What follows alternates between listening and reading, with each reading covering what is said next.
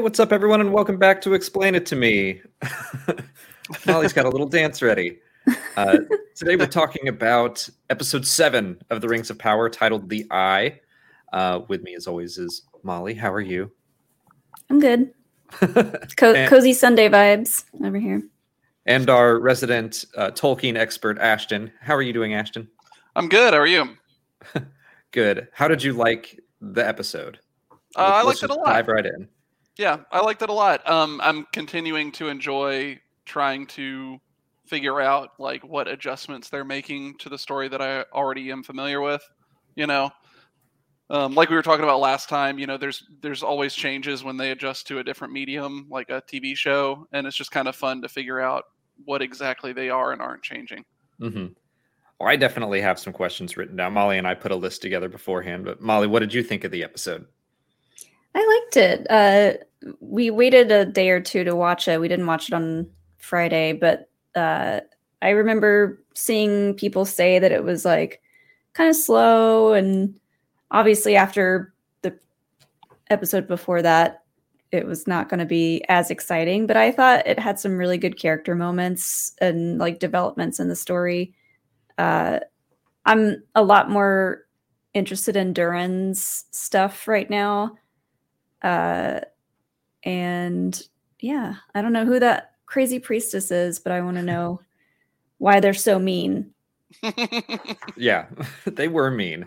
I felt the same way in the sense that, yeah, it was slower than the last episode. And going into it, we had heard some people say like, oh, this one's not as good. And I mean, I guess I didn't like it as much as episode 6, but I still liked it a lot. This one had one of the most emotional moments of the show for me, I think. But so now that we're back to all the various storylines, Ashton, what is your favorite storyline to focus on in this series so far? I mean, everything with the dwarves has been my favorite in this show. It's just it's the portrayal of Durin, like the younger Durin in the show, is so good, and like every scene that he's in, I feel like he steals it for me.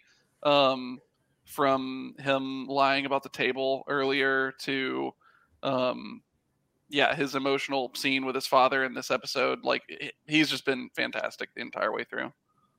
Okay, and Molly, you would agree, is that your favorite storyline of the bunch, or just in the past episode? Just for this episode, I think, because like I like him a lot. I like his wife a lot too. Like I love all of their scenes together. They have really good chemistry. And yeah, I don't know. I'm ready for his dad to like die because he's being a big, huge bummer right now. Well, then since both of you love that one, and I really like the dwarf stuff too, and I segmented my questions out into the various storylines. So this seems like one of those cases where they are going to compress the timeline. And I'm wondering if in the books, like, did Durin the Third have the usual animosity towards the elves, and did Durin the Fourth just have to wait him out?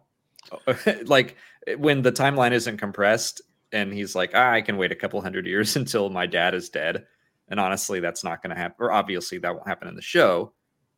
But well, so in the books, they're like, it's a little different because we don't have the details on like which dwarves were kings in this time period, and it's kind of actually weird for there to be two different dwarves named Durin at the same time based on the book interpretation, because the dwarves, Durin's folk, that clan of dwarves, have a tradition that every once in a while one of their kings will be so like their forebearer Durin that it's actually him reincarnated, and they'll name that dwarf Durin.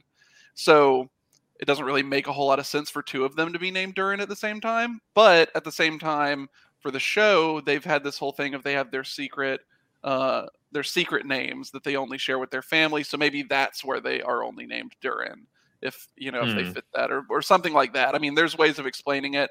It's also, I mean, maybe he and his father both are just like different aspects of Durin, and they're both worthy of being named that, and that's why. But Elrond kind of hints that maybe his grandfather was also named Durin, so I don't know, maybe that's just a tradition of the dwarves of Khazad-dûm at this time period, that their kings are always named Durin to outsiders or something like that, Yeah. In the books, was it something where they would name a baby Durin, or did they wait until they did something cool and they were like, "Ah, no, we'll change your name"? I don't think that it was really specified, like whether it was like something where they could just tell at like infancy, like, oh yeah, this dwarf's going to be Durin for sure. This one looks exactly like Durin. I think it was probably something that was a name that was given to them later in life, like when they became king or something along those lines, The secret names just makes me think of Usador. That I thought exactly Magic Tavern. He was like, Elrond, I have secret names, and I was like, names of such power that if they were to be uttered. Dale Sparkle Sleeves.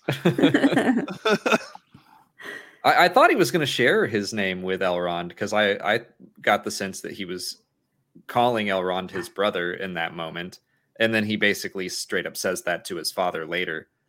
Elrond stopped him from doing that. I think that's what he was about to say, for sure. But Elrond stopped him, assuming that they would be able to finish their project. But then, bummers, they weren't able to. So, Durin the Fourth, the Prince Durin, he's the one that eventually builds the door, right? The door of Durin to Moria. Yeah. Presumably, yeah. Because is that why you speak an Elvish word to enter? Because he was friendlier with the elves. Yeah, in the books they go into the fact that at the time when Celebrimbor was making the rings, that Eregion and the dwarves were on really good terms, and so they actually created that gate specifically for the trade that was happening between the elves of Eregion and the dwarves. Cool. And Mithril was used in creating that door, because that's where they get the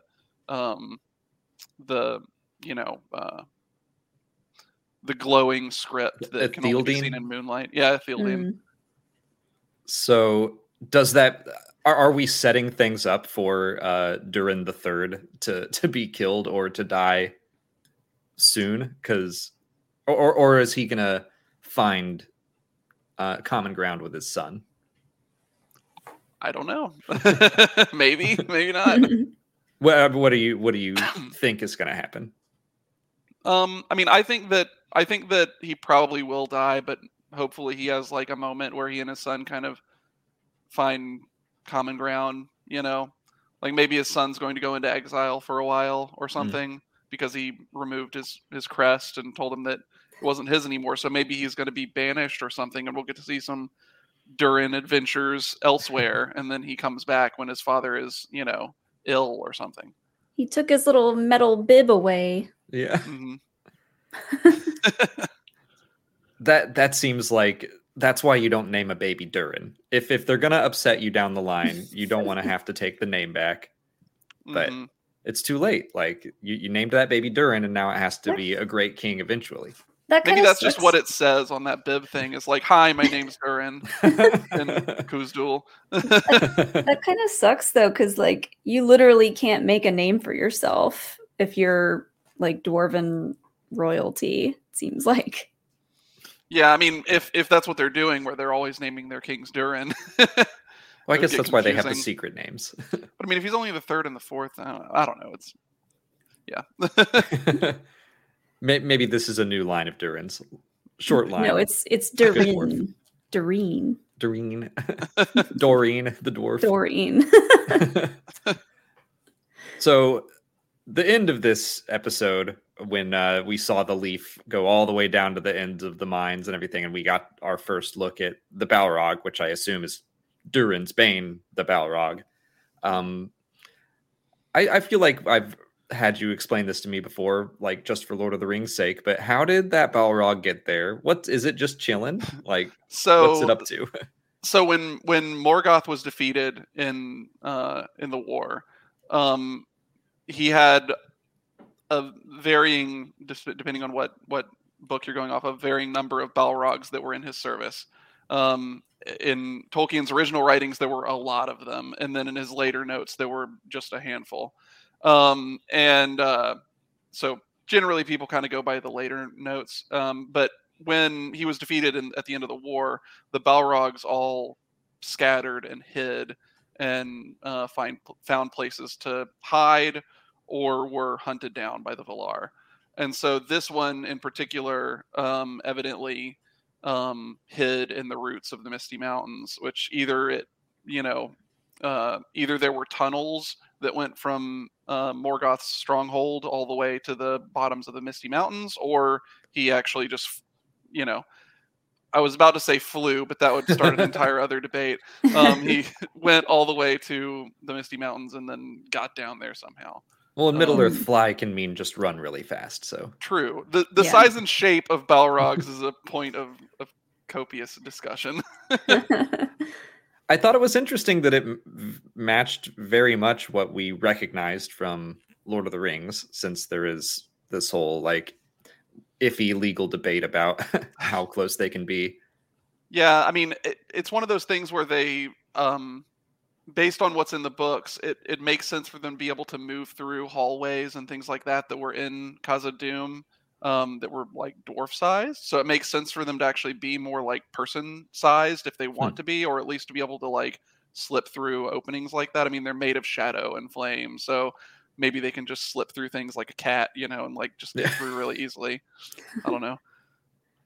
So this Balrog has been hiding there since the First Age, is presumably going to be the downfall of Moria at some point during this series, and then it just stays hidden there again for another 2,500 years until the Fellowship shows up. Well, after it brings about the downfall of the actual kingdom of Khazad-dûm, it doesn't exactly go back into hiding. It's kind of like staked its claim on Moria at that point. Okay. And there are expeditions of dwarves that go back and try to reclaim it, but they inevitably get destroyed either by the Balrog or the orcs that come to live there as well.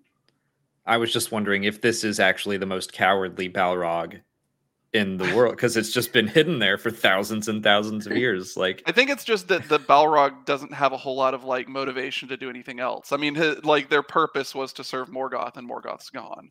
They don't have the same ambition that Sauron has. And they would follow Sauron, I would presume. Well, they're kind of equals to Sauron because they're both Maiar. So maybe Sauron with the ring could like convince a Balrog to help him, but he would have a hard time getting it to actually be subservient to him, probably. Huh. Okay, so Balrog's on the... Oh, go ahead, Molly. Does the Balrog mind if the orcs are there with him? It kind of seems like it tolerates the orcs being there. Like from what we see, especially in the movie, like we get the sense that the orcs are terrified of the Balrog, and it just kind of comes around and probably just like squishes them when it feels like it. And so they just kind of keep their distance, but they, just kind of stay away from it. Yeah. They have the same boss. That's about it. Kind of, yeah. It just seems like it's getting bored down there and it needs some way to let out some stress. So it just goes up and pummels some orcs and then goes back to sleep. Mm-hmm. I do think it's interesting, this whole the Mithril helping heal the elves and all that. I think we talked about how that's not really from the books or anything, but I do kind of like this idea that the dwarves delve too greedily and too deep, but it's kind of like it's partially on the behalf of the elves, and that seems like it might not be a very fair thing to say about the downfall of Khazad-dûm when Saruman says it. Yeah, that's kind of that's been kind of a discussion online about the show too, is hoping that they don't make it into a, the dwarves decided to help the elves, and so then they got themselves destroyed on accident. It's like, it is more compelling if it is actually because of just a natural tendency of dwarves to, continue to be industrious and mine and make things, and like it kind of gets away from them. Yeah. So what do you think of Durin the Third and his, like, he seems really, really hesitant to mine Mithril even without the elves. Yeah, I'm kind of curious why he's so hesitant. Like, does he know something beyond what he's letting on? Because he seems like really against this whole Mithril mining project, even though there are a lot of reasons to try it. So yeah, that's kind of curious. I mean, maybe he's just being extremely protective of his people and doesn't want them to do this dangerous project, but I don't know. It seems like it might be something more than that. Yeah, it seems like he just doesn't want the whole entire mountain to collapse, but yeah, it seems like there's more to it than that. I mean, I liked the argument he and Durin had about how he stifles his son's ambition unless it, like, he won't let me do anything unless it comes from your head first. So maybe he's just like resistant to his son kind of spearheading this thing. Yeah, maybe. Oh, also, speaking of Durin, we got another sort of Easter egg in one of those scenes where we saw an axe in the background, and everybody online seems to think that that's Durin's axe, which was like a relic that the original Durin was actually his axe that was kept in Khazad-dûm at this point in time. Ooh. So maybe that's what that was, because it seemed like it was kind of like on display. Cool. In the background of that one scene. Nice. I liked the humor between Durin and Elrond. Just like they have such good chemistry too. It's like it's just refreshing to see them still kind of joking around a little bit. Like he was joking about being winded when they had their little contest.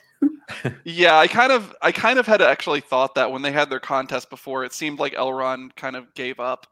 Yeah. On purpose, and let him win. So I was curious when that was going to come up. Also, did Durin are we supposed to think he has asthma? There was like that whole story about him as a baby, and then he was like really winded when he was with Elrond. I don't know. Maybe that's how they can tell when a baby's supposed to be named Durin. Maybe Durin famously had asthma. Yeah. It's just like they all have the bad lungs from breathing in whatever they're chipping away at constantly. But actually, I guess maybe that's like, when they have that like a vision of a new royal dwarf having like this future where he saw like the vision of him becoming a great king. That's how they know that he should be another Durin. I don't know. That makes sense. Yeah. Well, do either of you have anything else you want to talk about from the Dwarven storyline? I don't think so. All right.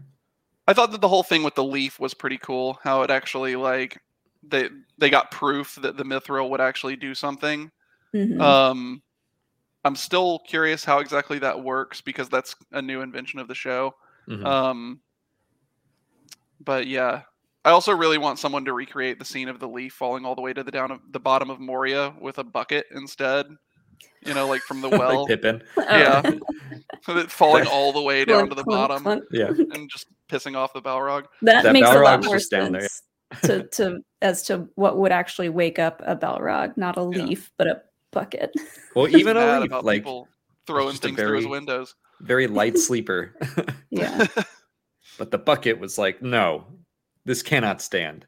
Yeah, I'm really curious though if that's going to be the extent of what we see with the Balrog this season, or because like it seems like a lot of work for them to go ahead and like create that special effect Balrog without having plans of using it more. But at the same time, this is way too early based on the book timeline. It's way too early for Durin's Bane to actually wipe out Moria. So yeah, I think they just showed us that to be like, look who's down there. Uh-oh. I feel like it's going to be a future season thing. I don't think it will happen again this season. But I mean, they've basically committed to doing 5 seasons of this show, no matter what. So yeah, so I guess it'll happen at some point in the show. Yeah, so I think they're just getting it ready and being like, we all know what's down there, and here's just a little reminder that we haven't forgotten. Yeah, and it's coming. That feels like a good segue into something else that popped up in this episode from Lord of the Rings. But going over to the Southland and all that with Galadriel, I was surprised that she mentioned Celeborn. I was under the impression that they just hadn't met yet. Yeah, that was a big surprise. That's, again, an invention of the show that he was, went to battle and was lost. So, obviously he's not like actually dead forever. Like he's in the movies, he's in the books later, you know. That would be a massive change in the story for Galadriel's character. And like Elrond's character because he marries their daughter. But like I'm curious where they're going to go with that. Like if they're going to have him have been, you know, captured for the last 1,000 years, or if he actually got killed and then he comes back, sort of like Glorfindel or something. What do we know about his history? I mean, not a whole lot. Like we know how he's related to other elves. He's, I want to say, a Sindar elf, and he doesn't really do a whole lot else. He's on the White Council later with, you know, Gandalf and Galadriel. It's pretty much that's it. I mean, pretty much. So they had some wiggle room that they could just kind of make something up for his history. Yeah, yeah. I mean, they could definitely invent some backstory for him beyond what we already know, and it wouldn't necessarily be too crazy. I kind of like the idea. I don't know if this isn't their intention, but I like the idea of Galadriel being like, yeah, he was lost. Haven't seen him since then, because she like had stuff she wanted to do. Like she wasn't ready to really settle down yet maybe. So she's like, yeah, I don't know. Maybe. I mean, she's been running around like, you know, the frozen north and all sorts of places looking for Sauron this whole time. Yeah, but that's like her obsession. So she's like, husband, schmusband. I don't know. I got a mission. Well, yeah, it's interesting that they haven't mentioned him until now. They made a big deal about her brother and that being her driving force to find Sauron, but now she's bringing up Celeborn. So yeah, I'm interested in all of that, and why she wouldn't have had him as part of her motivation from the start. Yeah. There's seems to be a lot of characters in this world that are lost, and people just assume they're dead. Well, I mean, to be fair, when Morgoth was defeated at the beginning or the end of the First Age, like most of the like elven kingdoms were sunk to the bottom of the ocean. So a lot of people were just like gone, you know. Were they all just like on the coast, or were they islands? It was a whole big section of the continent called Beleriand, which was okay, that sounds familiar. Large piece of the map. It's basically where everything in the First Age happens, pretty much. And then it's kind of interesting because then it means that like whatever happens in the Second Age, it's kind of like it explains why there's not ancient cities everywhere. You know, like elves have been here for thousands of years, but the reason that you don't see, you know, ruins everywhere or ancient cities that have already been established for thousands of years is because the place where all of those cities were is now at the bottom of the ocean. Oh my god. So Tolkien just loves to sink places. He does, yes. I just got to get rid of this. Well, when you don't have like lots of different planets and locations to go to, you gotta kind of make your own clean slate somehow. Well, it's kind of an interesting like reset button too, because it lets you say, okay, now the Second Age is happening, and you know, humans are kind of coming to the fore, and they're setting up completely new settlements. They're not building on top of elven ruins most of the time because they are all, you know, sunk to the bottom of the sea. But still, they're able to set up their cities in geographically like advantageous places, and nobody's lived there before because it wasn't the coast before, you know. So yeah, let's go on to the rest of the Southland story. We have Tarmiriel, who is blind now, and they're all going back to Numenor. I'm really interested in the fact that they're, like Molly said, they're just assuming Isildur is gone. Which fair assumption, but like we know, obviously he's not, and so he's just going to get left behind. No one thought to follow the horse. Yeah, the horse is knows. Like basically being Lassie of like, I'll show you. Yeah, and they just let the horse go. Well, I mean, I think that it's going to go find Isildur. You know, sort of similar. And no one followed the horse. Like Elendil could have gotten on the horse and be like, "What is it? Take me to him." Yeah, where's the trouble? Exactly. So I'm interested to see assuming Isildur is just left behind on Middle Earth, and Numenor already said they're going to come back, but what's he going to do on his own? Well, I mean, they did explain that like they're leaving a group behind to search for the rest of their missing people, including Isildur. So I'm guessing he's probably going to fall in with them. The rest of the Southlanders are going to Pelargir, which is a Numenorian colony. That's the place where in Return of the King, it's the place where Aragorn takes over the pirate ships with the Army of the Dead. That's Pelargir, is like where that happens. Okay, I was going to ask about that. So it's like downriver from Gondor, what will eventually be Gondor. So is it affiliated with, I think, was it Dol Amroth? Is that the other people that are in the book Return of the King? That's another sort of like fiefdom that exists within Gondor later on, but I don't think that it's a thing yet at this point in the story. So all right. So that's cool, though, to know that Pelargir is like, now I geographically know what's happening. Mm-hmm. So those Southlanders are going there to probably repopulate a Gondorian colony that was previously, or maybe there's already people living there and they're just going to like join that colony. But it does kind of, they've established now that there are Numenorian, I think I said Gondor, Numenorian colonies in Middle Earth. At least former colony. I don't know. Mm-hmm. We'll see how they handle that. But that is something from the books, that the Numenorians established these like coastal colonies in Middle Earth, and they would visit periodically. But like to the like low men, as they were calling them earlier in the show, of Middle Earth, the Numenorians are almost like demigods or something, because they live for an extremely long period of time. They're technologically advanced. They show up in these boats that can sail in the ocean, and the people that live in Middle Earth are like, what's going on? You know, like to them it's a kind of crazy thing that the Numenorians even exist. Mm-hmm. So at least in the books, we'll see how it happens in the show. Yeah. Well, I like the idea of them. So they're going to go back to Numenor, but Tarmiriel's like, this isn't over. We're going to come back to Middle Earth. And I can really see how even Elendil was upset at what happened. And I'm sure he'll stay on her side, but I can see Al-Pharazôn really easily turning this around and being like, you just lost a bunch of people fighting some other war. You failed completely, and you want to go back, and maybe like she has a hand in starting to build Gondor and all of their little cities. Well, and, I kind of have a feeling being back, like pissed that that's happening.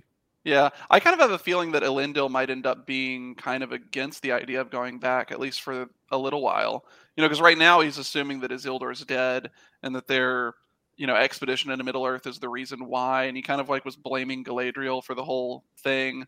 I think that he might end up being kind of like against the idea. And if we remember earlier in the season, his daughter was against them going to Middle Earth.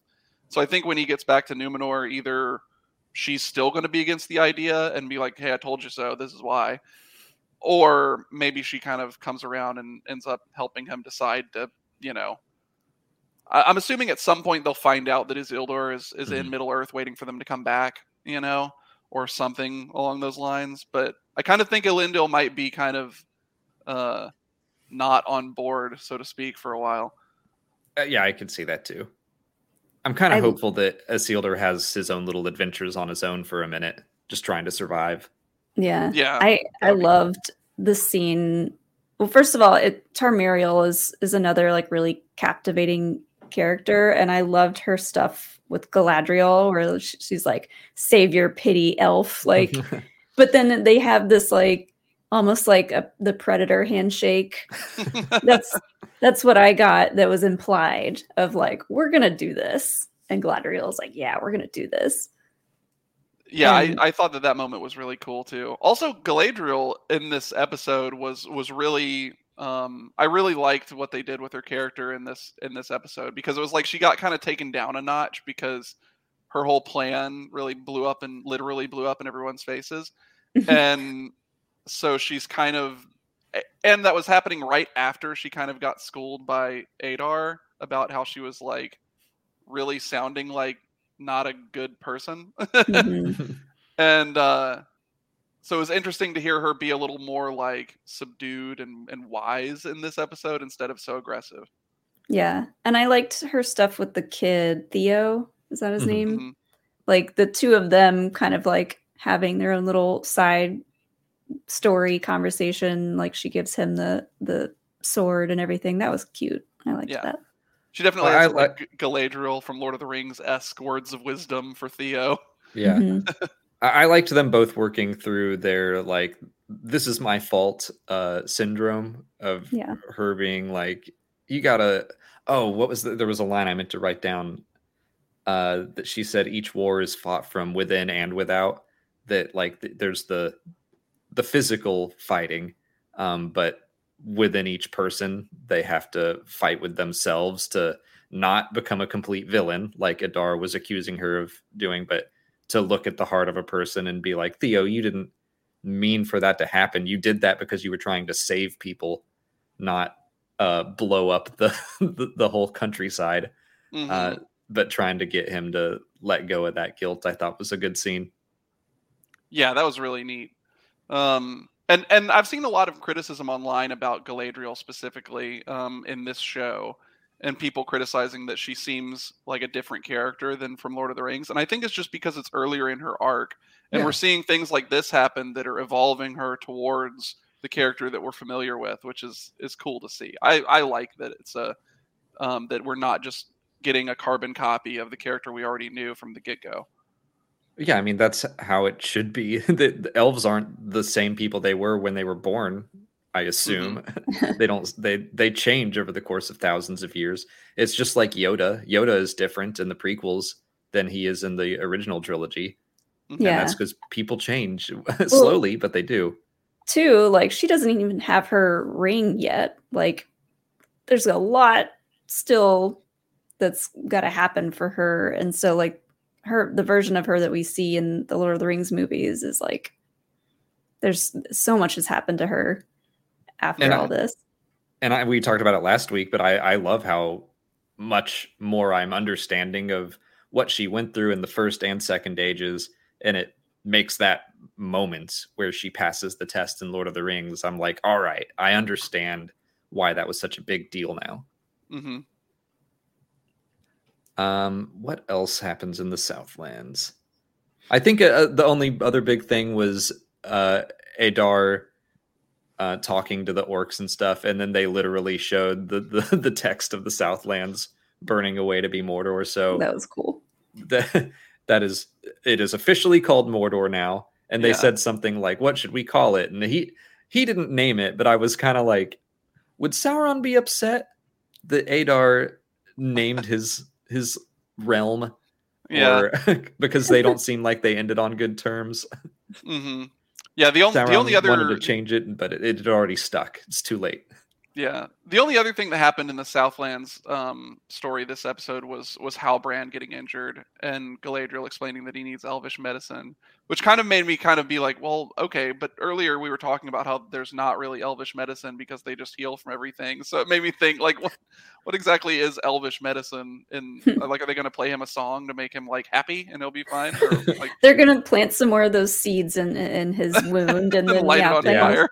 play him a song. Arondir's like, I got this. Yeah, that's their only solution for getting stabbed. They just need Athelas. That's all I know. Get some King's Foil and you'll be good. Oh yeah. Also, fun fact: the seeds that they set on fire and everything, that's the same flower that's on the Rohirrim, cool. the graves in Rohan in Lord of the Rings. Symboluna? Yeah, something like that. Symbolmuna. I think that's what it was. But the seeds are specifically the same plant. Oh, cool. That's cool. So they're going to Eregion. That's where Celebrimbor is, and Gil-galad. Yes. Yeah, she's taking Halbrand to Eregion, which for anyone who is subscribing to the Halbrand is Sauron theory, that would make sense on how he gets there, I guess. But I still am not convinced on that. I'm not either, but things keep popping up, and I'm like, But also, so he needs elvish medicine, so they're going to ride across the continent on horse like he's been grievously stabbed. And I guess. And he's like, shake it off. I'm out of here. I can do this. I mean, right after that, we saw him just like walk out like, yep, okay. And then, I mean, when he got on the horse, he looked like he was in some pain. But yeah, I don't know. I guess that's the plan. He's just putting on a brave face. But it like, if that's fine for him and he doesn't show any like that, that's another thing where I'm like, that's a little suspicious, Halbrand, that you can just shake off a wound like that. And also he got wounded like completely off screen. Like we didn't see what happened to him and he was just found on the road. Yeah, there's definitely some sort of suspicious things going on with his story for sure. But I don't know. That was one side of this episode that I wish we got to see a little bit more of Arondir and Bronwyn and what happened to all the people. But I think that was also the point, to keep that tension up of, we know where Theo is, but we have no idea if the rest of his family survived. I do want to see how many more times they can fake us out about Bronwyn being dead. Yeah. That's happened a couple of times now. Yeah, to be fair, she seemed fine too. She had those seeds burned into her and now she's walking around just fine. True. So maybe everyone just has magic plot armor in this show. Mm-hmm. But yeah, if we get to next episode and Halbrand kicks in the door of Celebrimbor's little office, he's like, you know what we need is some rings. Then we'll know. Yeah. We'll get into predictions for next episode and all of our who is Sauron and who is the stranger in a second, but we should talk about the Harfoot stuff, which I still really enjoy the Harfoots. I missed them last episode, but I've always loved the Hobbits and the Shire and everything. Like, they feel like the heart of Middle-earth, and even though I think the Harfoots are a little bit brutal and willing to just leave people behind, I still really liked their scenes. Yeah, I enjoyed their part of the show quite a bit this episode. The also getting to see the stranger do more magic. Also, I don't know, anytime that they use any of the, Tolkien languages, I'm just kind of like, it pulls me into the story. So I always love hearing them like use the actual Elvish words and that sort of stuff. So that's always Is that when he was casting that spell on the tree? Yeah. Well, and also the thing with Elrond saying about, instead of saying goodbye, saying Namarie, that sort of thing. Or like when Galadriel was talking to her horse in the previous episode. Those sorts of things just make me immediately sort of nostalgic for the original trilogy and the books. So, yeah. I feel like the Harfoots they need to communicate a little bit better, because they were like, maybe he can use his magic and fix this tree. And like he did, but because those kids got in the way and like just happened to be stuck under like the part of the tree that fell down, they just like shunned him out of town. And then the next morning they're like, get out of here. The next morning they're like, oh look, he did it. Great. Yay for us. Also, talk about some bad luck. That like the place that they were going on this giant road trip to get to just so happened to be the place that a rock from Mount Doom flew literally like ages away and happened to land on that one grove. We're like east of the Anduin, right? Yeah, they're basically like maybe just south of Mirkwood or Greenwood the Great. So I mean, they're pretty far away from Mordor. Oh, that's right. They did say that. Oh, so wait, so are they west of the Anduin, or is the Greenwood that big? I need to pull up a map. I should just have that on our StreamYard thing. They're basically just very far north of Mordor. I agree with this. Okay, I see. Yeah, we were saying the same thing. It's like, if he's doing magic, give him some space. They are constantly all up in his business, and he's trying to like heal his arm with ice, like back off. And then he's trying to revitalize a whole tree. You don't have to be right underneath it. Everyone take a step back. You don't know what's going to happen. It's not his fault. I don't know how long he's been with them at this point, but I feel like by now he should know a few words in Basic or English or whatever we want to call it. Well, he figured out a few because he had that conversation with her about him being a peril. Yeah. I'm just like, use your words. Yeah, true. It's like, okay, you figured out like words like peril, but you haven't figured out words like Back up. away. Yeah. Or like, oops, sorry, this will all be fine in the morning. Yeah. But maybe he didn't know. I don't know how much he. Don't touch my frozen arm.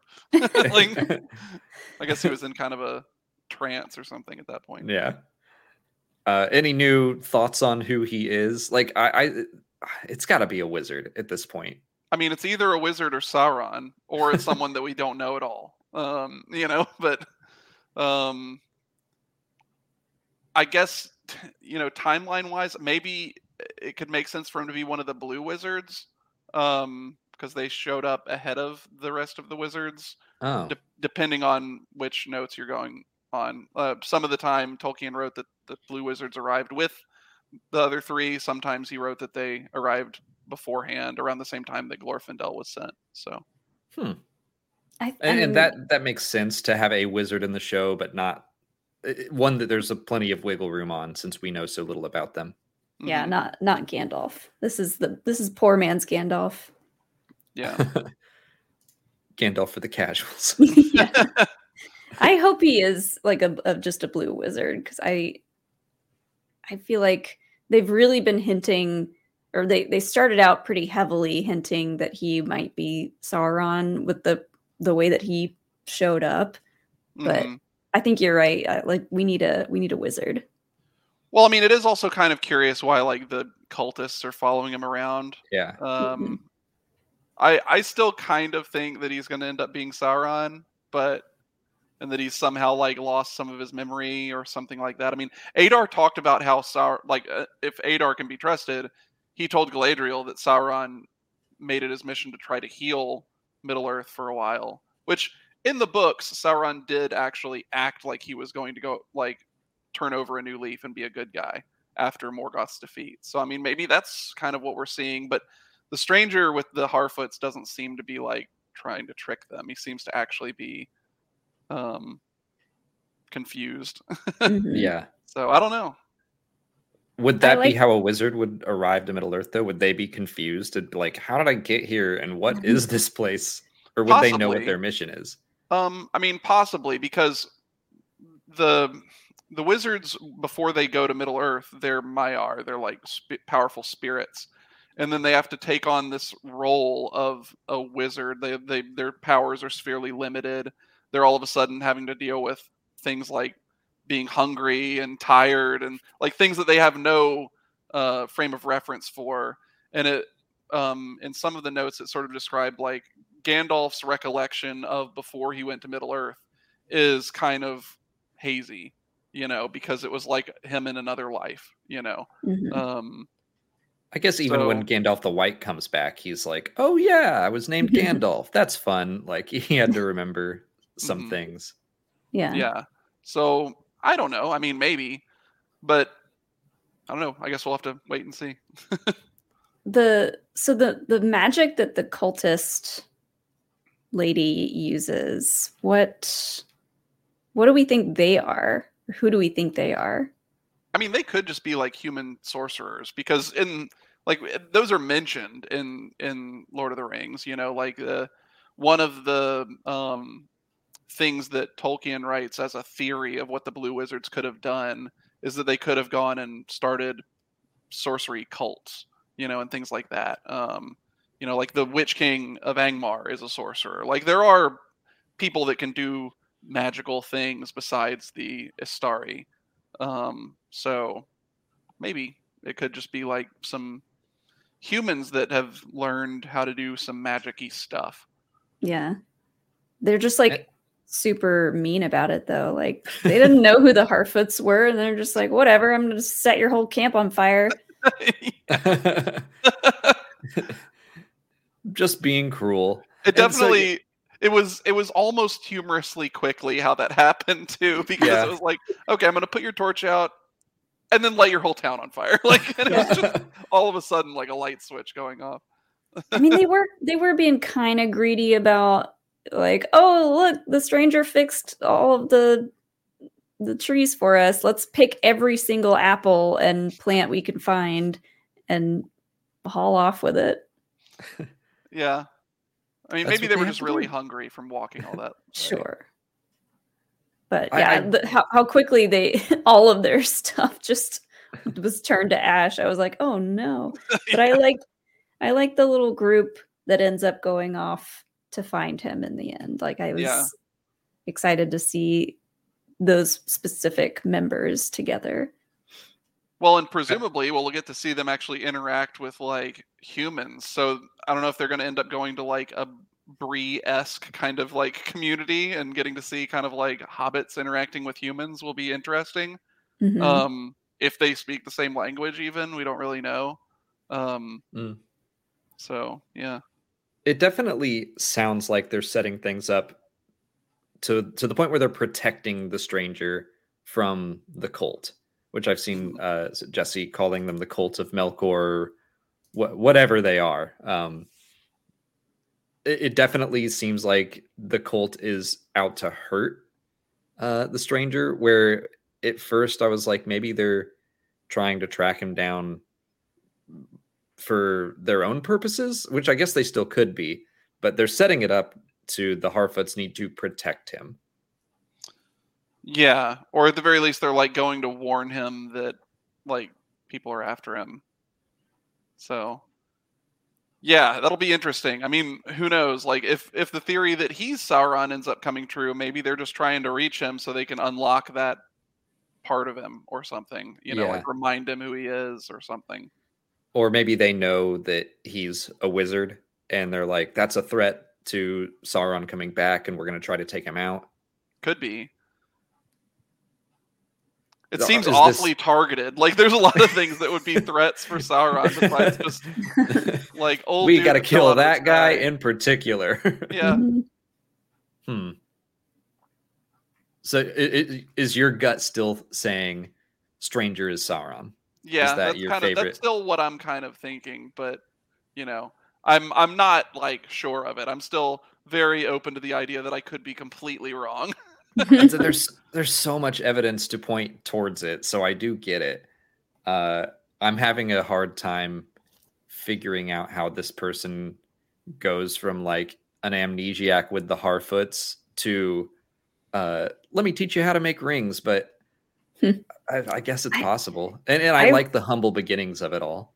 Yeah, I think I like the Halbrand theory a little bit better, just because he's so much more mysterious. Well, he's not more mysterious than the stranger, but like there's been so many instances where we're kind of like, oh, that's weird, that we don't know how he got wounded or how bad it is, and like why he's still okay.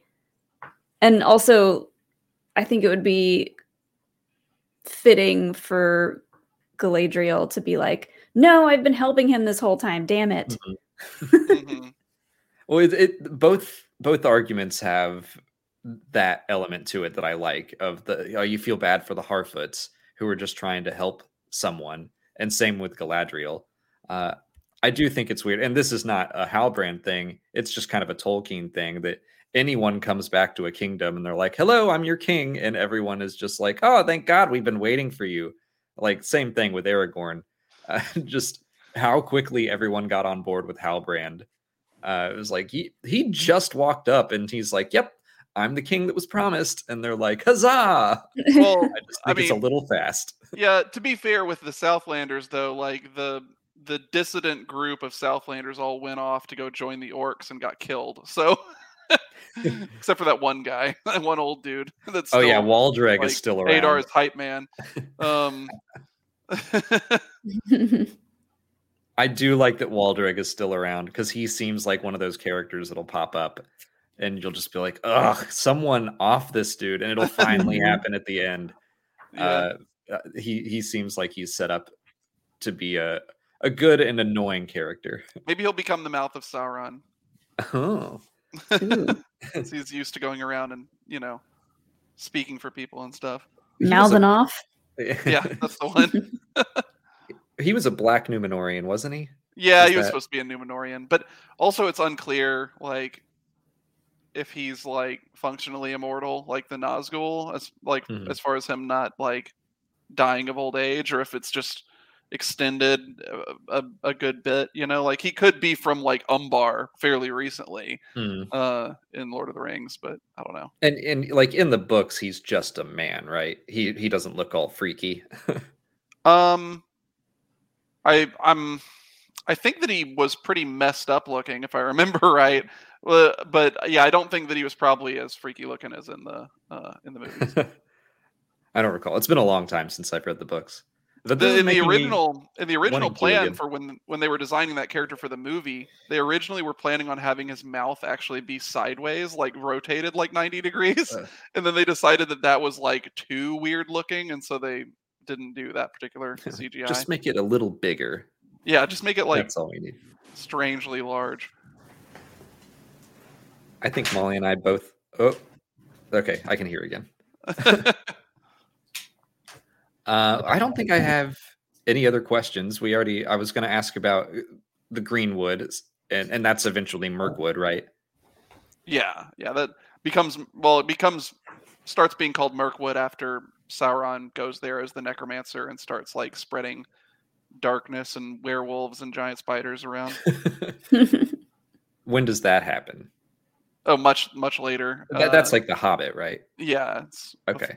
It's before The Hobbit, but not like a whole lot before The Hobbit relative to other things that are happening in the show. Okay. Well, I don't have any other questions, so I guess we can just make some predictions about the season finale. For a while, I thought there were 10 episodes in this season, so I was I think 2 weeks ago, I realized there were only 8, and I was like, oh, damn, we're almost done. Each episode is so long, though. They get a lot done. That is true. Yeah. That's true. And they have got a lot done, but it also feels like there could be a whole other 7, 8 episodes of stuff, because like I have no idea how this season is going to end. Yeah, I think that when they get back to Numenor, I think that Pharazôn is going to start making like moves to try to take more power for himself, especially with Miriel coming back blind and everything. So if we even get any scenes from Numenor next episode, we might not really see much Numenor next episode, because they're kind of wrapped up at this point with what they were trying to do, kind of backfiring and everything. I could see the next episode mostly being about like the Stranger and Durin and Elrond, and the Harfoots. But who knows? Do you think we will get like a look? This is Sauron, kind of a big neon sign that the characters won't know, but something for the audience to be like, okay. Maybe. I mean, if it is the Stranger, like I kept saying, like I keep thinking, it's possible that if the Cult of Melkor or whatever they are catches up with him and does whatever they're going to try to do, maybe he like remembers his name and says that it's Anatar or something like that. Could happen. Or if it's Halbrand, maybe he gets there and he tells them that's his name, like his Elvish name or something that they can call him. I don't know. I've seen a lot of people talk about the rings. Obviously, the show is called Rings of Power. How far away do you think we are from seeing the rings being cast? It depends, because if it's one of the character, if Sauron is one of the characters that we've already been introduced to, then it's probably not going to happen next episode, because we'll need Anatar to somehow get in contact with Celebrimbor, teach him how to make Rings of Power, and do it. I think that it's possible that we could get Celebrimbor like showing like, here's my plan of what I'm going to do, since we couldn't get a like truckload of mithril from the dwarves. I'm going to make these rings or something like that, and like have like a drawing of some rings or something, and him show Elrond his plan. But the only way that I can really see that happening is if it turns out that like Sauron is a completely like off-camera presence that we just haven't gotten to see yet. Which is possible, because like Adar said that he was going around trying to heal Middle-earth's hurts. Like maybe he's just been in Eregion this whole time and we just haven't seen him yet. I don't know. It feels like getting to the rings next episode, I feel like there needs to be more build up to it. Showing off designs or ideas somehow, I think that'd be fine. But if at the end of the episode it's just like, hey, we made a bunch of rings, I feel like you'd be jumping a bunch of steps of describing how important it is. I agree that it feels more like a second season thing. Mm-hmm. But it is kind of weird because the show is named Rings of Power. So. Yeah. But it's like how they came to be created. And so like, I get it. But it would be nice to have at least a nod towards where it's going. Yeah. Kind of like the Balrog. Mm-hmm. Like I think that we could take a significant step towards that. Even if it happened like halfway into the next season. So what would you say are the big events that still need to happen before the Last Alliance? Like the end of the second. You mean like the actual Last the Alliance, end of the series? Alliance? Yeah. Well, I mean, the rings have to be forged. That's like the big one. Sauron has to go back to Mordor and like openly establish himself as like the Lord of all of Mordor. The Numenorians have to come back, capture him, take him back to Numenor. Like, I don't know. Some of this ends up being like spoilers if people haven't read the books. Oh, that's true. But I mean, there's a lot of things that have to still happen before the Last Alliance. Yeah, I guess they need to start zipping through it then. How long? I mean, there are. I feel like there are 5 seasons of show that like 4 more seasons of show that they can do without having to. I'm saying it sounds like that there are more than that potentially. Like I know they're only doing 5, but it seems like just from what little you've described, it feels like they need to start checking off some boxes. Yeah, and I kind of stopped part way through there because I felt like I was spoiling things. It's like a season 4 thing. Yeah, I really want to see more of like Lyndon and Eregion. I feel like we haven't seen a whole lot of like Gil-galad and Celebrimbor. Yeah. So I'm sure that we'll probably get more of them once we're actually getting to like the Rings of Power of this show. But I do want to see more of them because they're kind of important characters. Mm-hmm. This definitely feels possible, something like that. But it would feel weird to not have had Anatar or a character throughout the season to have that revelation. But maybe it is an elf that's just been like hanging around in all of the previous scenes. Maybe we'll get a moment where it's like we get like an Agatha moment. It was Agatha all along, but it was Anatar all along. He starts singing and kills a puppy, and I do kind of like that suggestion because it would also explain like, oh, Celebrimbor's been talking to this guy for a while. Mm-hmm. He probably also suggested the giant tower forge project in the first place. You know, it makes sense. Yeah, I think that can work. Yeah. But but we know that he can't go ahead and just make the Elven rings because at least one of them is made out of mithril, and they don't have any mithril yet. So Elrond has a good chunk. No, he left gave that back. He did give it back. Oh wait, I think he did walk out with it. Did he? I think he did. He left it with Durin. Yeah. Because I had been thinking before he gave it back to Durin, I had been thinking like maybe Elrond's going to hold on to this, and this is going to be the piece of mithril that becomes one of the 3 Elven rings. That makes sense now. And I do like that the storylines are starting to converge more and more. Like we're going to get Halbrand and Galadriel probably meeting up with Gil-galad and Elrond and Celebrimbor. Like if everyone just converges on Eregion. Mm-hmm. That'd be cool.